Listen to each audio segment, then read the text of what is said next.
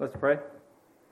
Gracious Heavenly Father, we thank you that we can gather together in your name. We're thankful for what you have done for us and your sacrifice on the cross and the salvation, the gift that you have offered to us. And because of that, we have reason to gather together to worship you, to praise you, and to learn more of you. Pray that you bless the preaching of your word this morning. Bless Brother John in the message he has prepared, that he be able to share what you have laid upon his heart clearly, that we can understand, that we can be drawn to you, we can learn more of your ways and seek to honor you by the words that we hear. We pray this in Jesus' name. Amen. You can be seated.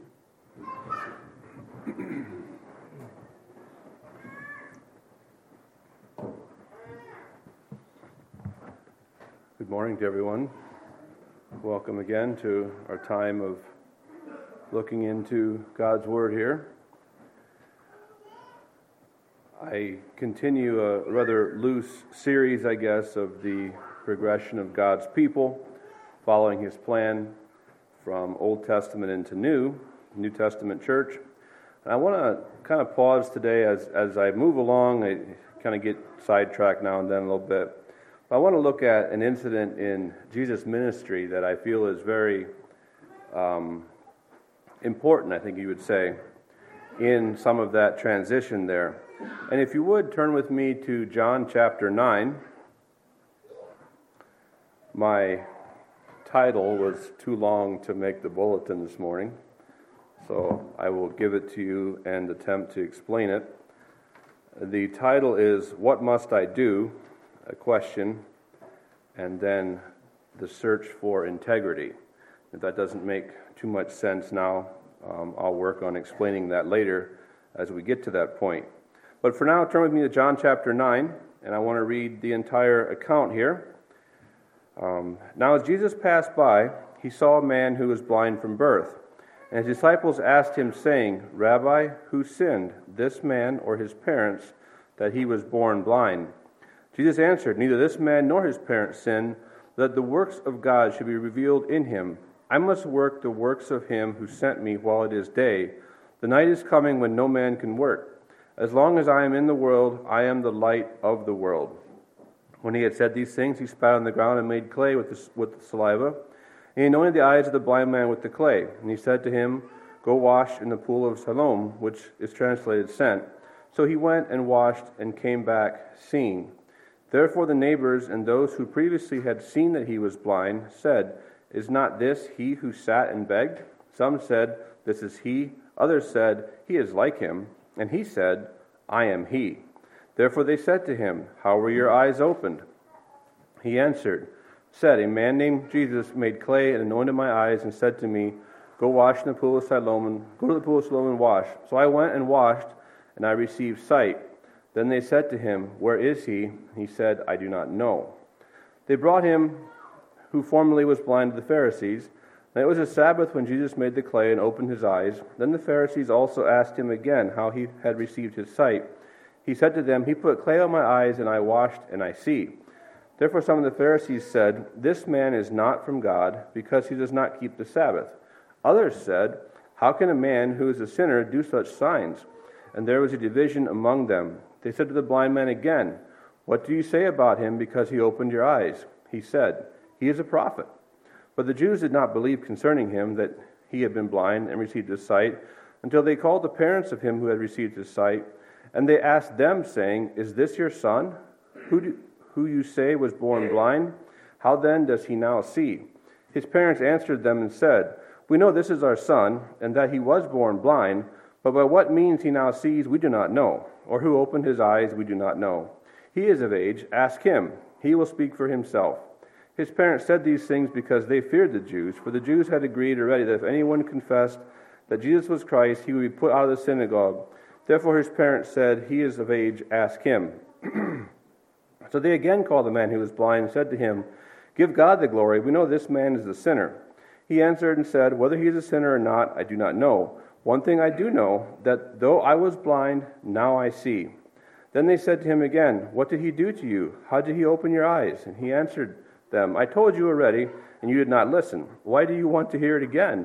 Do you also want to become his disciples? Then they reviled him and said, You are his disciple, but we are Moses' disciples. We know that God spoke to Moses.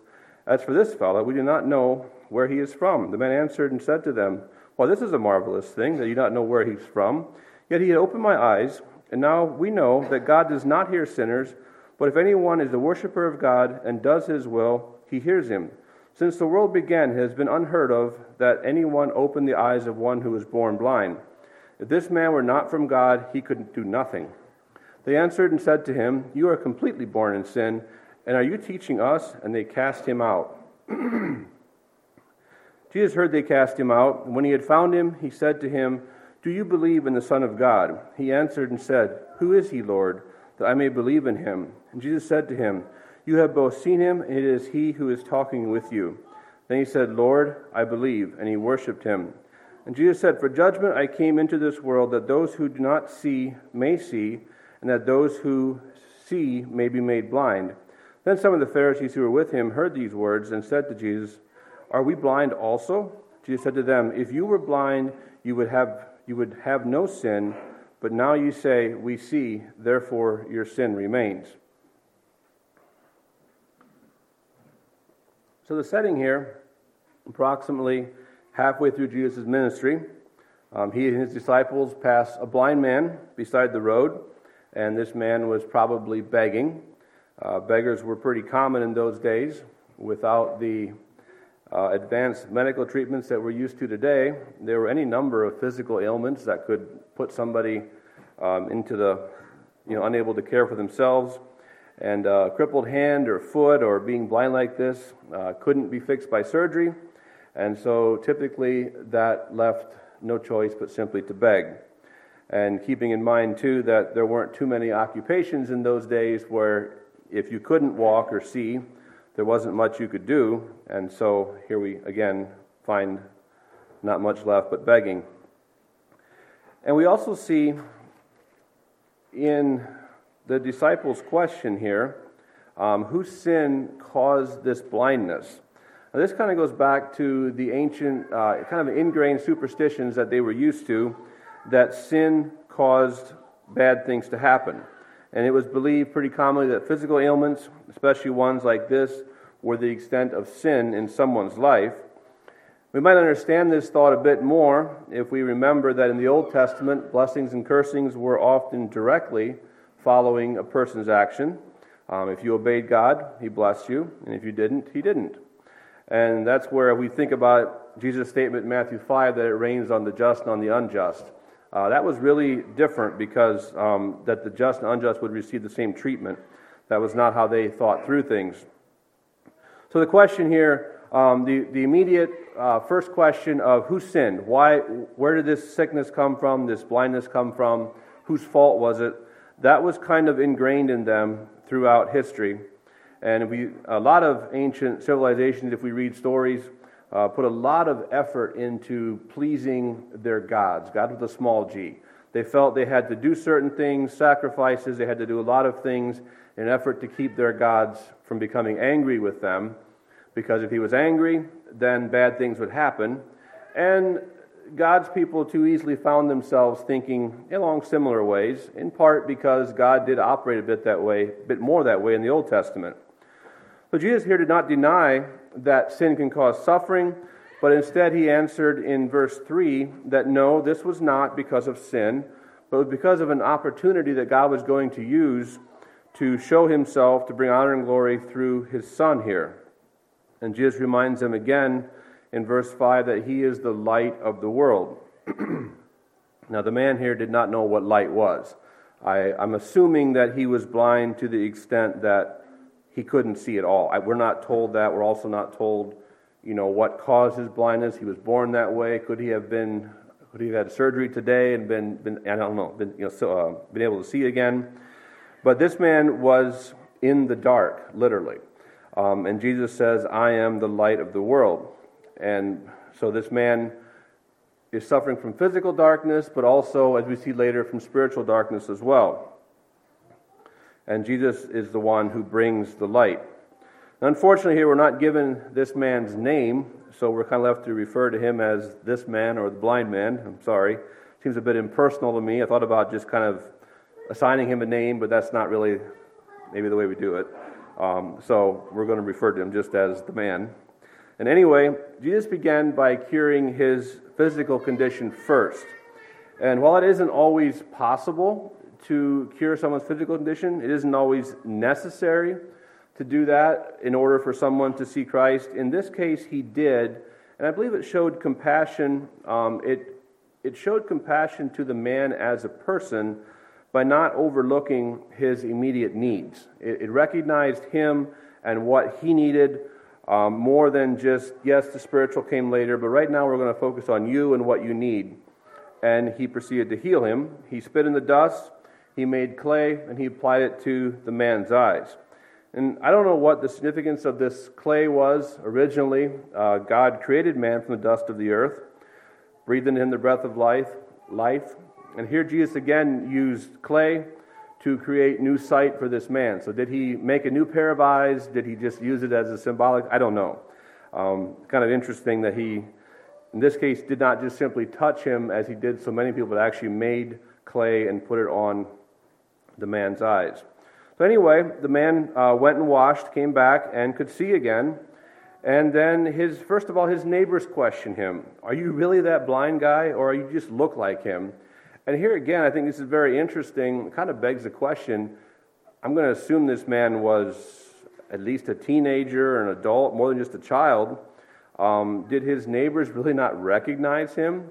Had they paid so little attention to him all these years that when he walked around seeing, they actually looked at him twice and said, Are you really who we think you are? Was he just simply another object they passed on their way to work every morning, and they didn't really even know him? I wonder if that's maybe why Jesus attended to his personal needs first, is simply giving the man a feeling of self-worth. Everyone else has just simply passed you by your whole life. I'm going to take time and look at you as a person. So once they were convinced it was him, they were full of questions. Who did this? Why did he do this? How did he do this? And the man had a few answers at first. He said it was a man named Jesus, but I don't know where he went. Didn't have much more than that. He just, knew he could see. So next he was taken to the Pharisees. And we know the Pharisees, they were self-appointed judges of all that happened. And while the people no doubt at times chafed under their rule, by habit or by fear, they didn't keep much hidden from them. We see in other passages too that there were always a few people who were quick to run to the Pharisees if something new or controversial came along, and they were quick to go keep the Pharisees updated. Kind of get the idea they were hoping to maybe please the Pharisees, earn favor with them, so it would go better for themselves. We see that with the parents' response here. They were not interested in getting on the wrong side of the Pharisees. They were very worried about that. The Pharisees had obviously heard Jesus before, the things he was doing. There were already strong opinions among themselves, actually, about Jesus. Some held very strongly to their traditional view of the law. Jesus had healed on the Sabbath, and therefore it didn't matter what else happened. There could be no good done by doing any kind of work on the Sabbath. And if you broke their laws on that, you were pretty much just condemned all the way. Didn't matter what else happened. Others were more open-minded. They said, could anyone who does this stuff actually be from Satan? I think here we see a difference in people.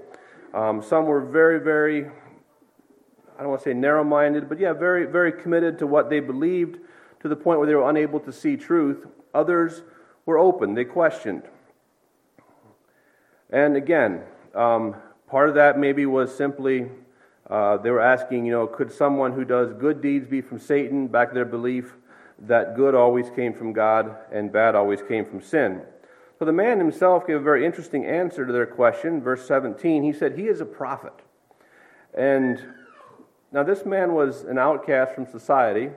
No one wasted any time on him, and he was blind. I doubt if he had any, or much if any, significant schooling. Where did his responses come from here? He recognized something different about Jesus, more than just the ability to heal his physical ailments. And a prophet, as referred to in those days, was one who had a very close connection with God. A prophet spoke truth directly as it was revealed to him by God himself. And in calling Jesus a prophet, I think the man was attempting possibly to elevate Jesus above even the Pharisees themselves. I don't know that. They certainly took offense at it, and it appears the man had very little respect for the Pharisees, very little respect, very little fear of what they had to say. And I had to wonder, we don't know the backstory here. Had the Pharisees gone out of their way to avoid him his whole life as well? Did they also believe he was cursed?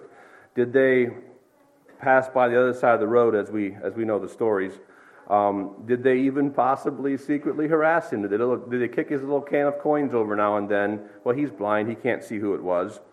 And did he now recognize maybe some of those same voices that he heard all those years were now speaking? I don't know. Just interesting thoughts there.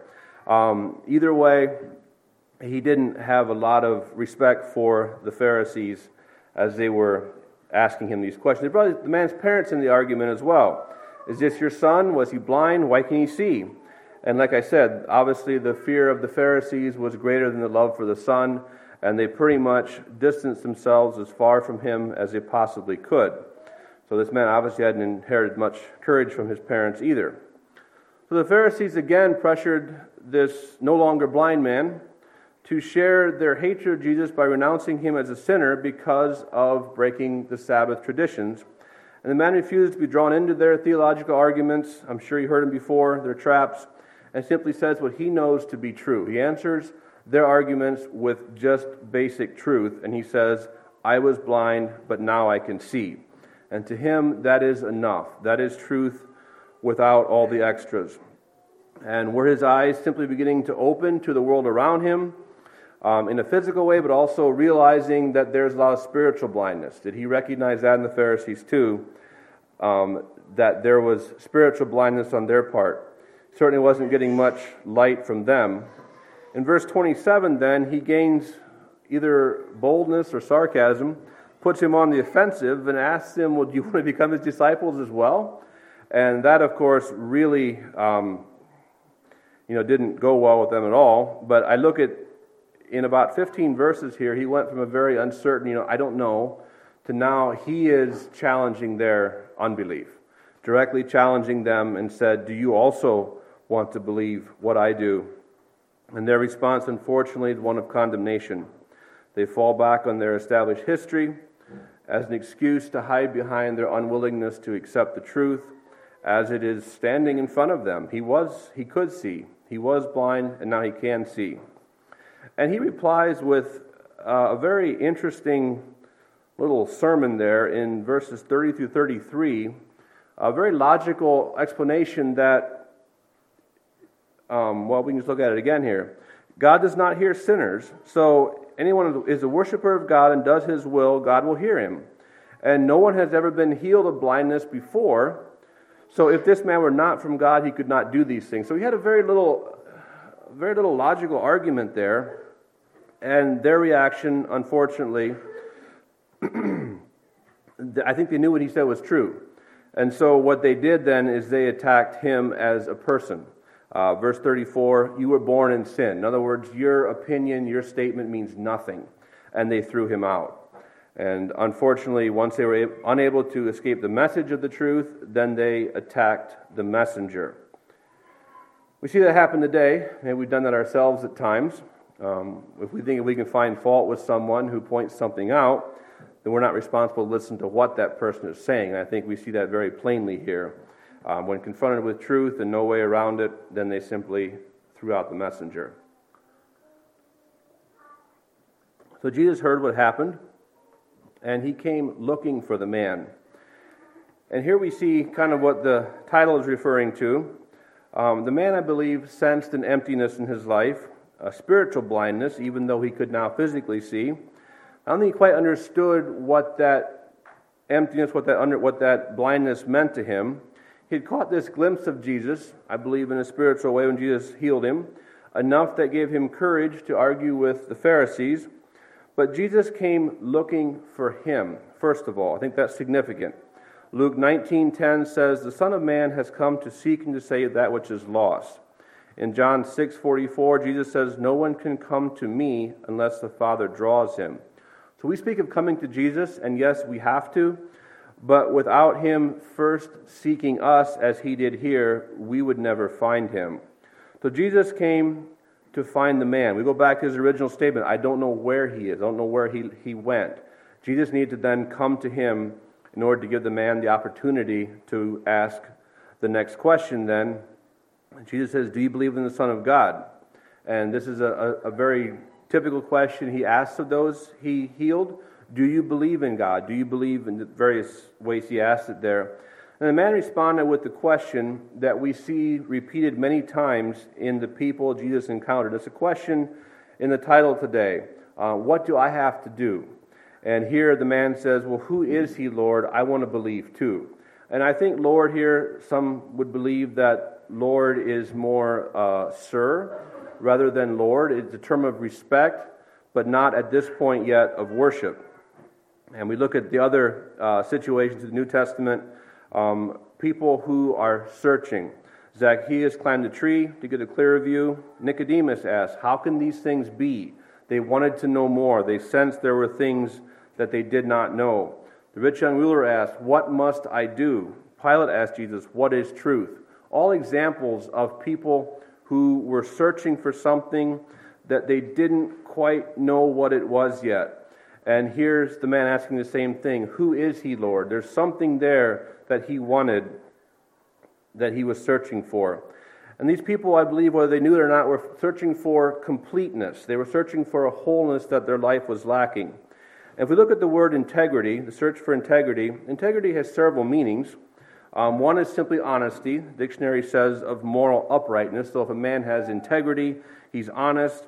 But another definition is the state of being whole. Completeness, undivided, soundness. So if something has integrity, it is all complete. There's no loose ends. It's strong, it's complete, it's whole. So that is the integrity that is being spoken of here. And the man, along with the other examples I mentioned there quickly, recognized that the world around him was not complete. The world was not whole. Starting with the Pharisees here. There's a double standard. The Pharisees said that they upheld truth while at the same time condemning those who practiced truth. They promoted a double standard. There was compromise, there was fakeness, there was hypocrisy. And like his parents did, there was the easy road of going along to get along. We've heard that term. I'll just do what I have to do so I get along. That is not integrity. The rich young ruler had to choose between eternal life and his riches. The choice was too great. The desire for integrity was overcome by the love of his worldly possessions. Pilate needed to choose between his conscience and staying in favor with his superiors, and we know which he chose as well. Nicodemus, like the rest of the Pharisees in today's story, needed to choose between the established traditions that he had been passed along for generations or choosing Jesus' new way of teaching.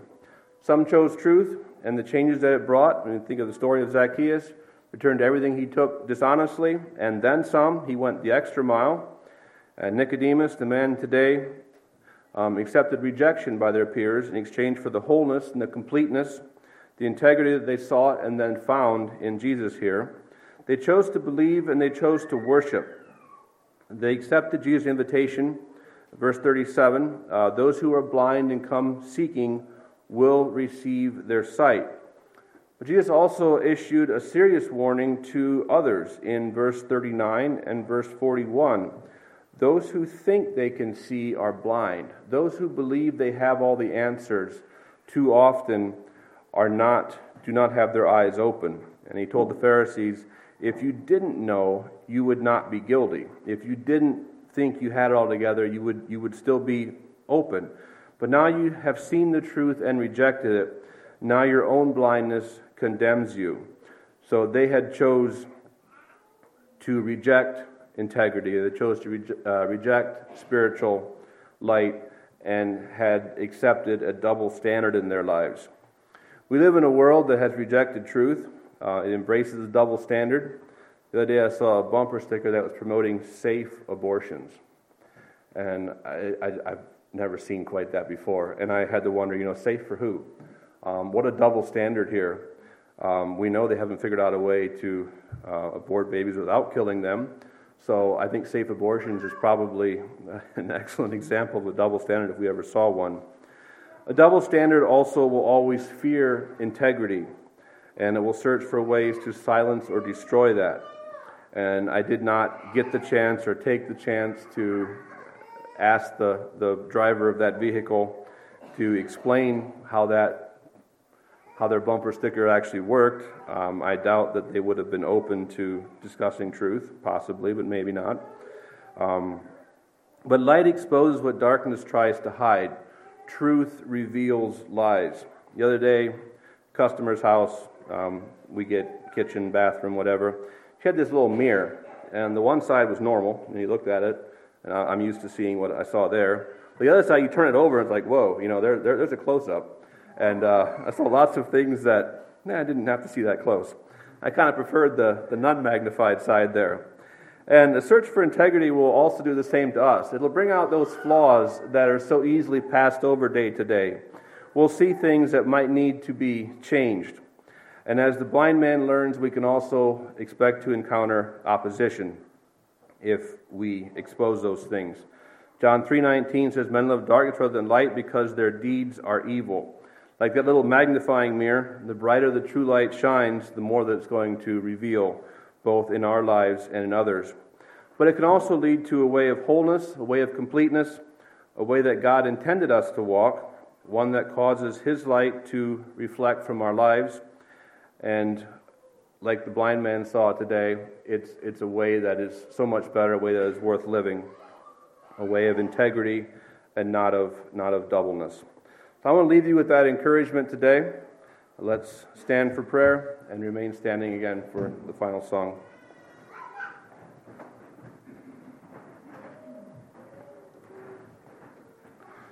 Father in heaven, we acknowledge that You alone have the ability to fill what's missing in our lives. You alone can open our eyes from spiritual blindness. You alone offer a wholeness, a completeness that can be found nowhere else, and You alone are truth. We ask You to give us a desire for that truth, to seek it as the man did in today's account. Guide and direct us in the week ahead. Grant us safety until we meet here again. Give us Your love and Your integrity as we meet those around us. We ask this in Jesus' name. Amen.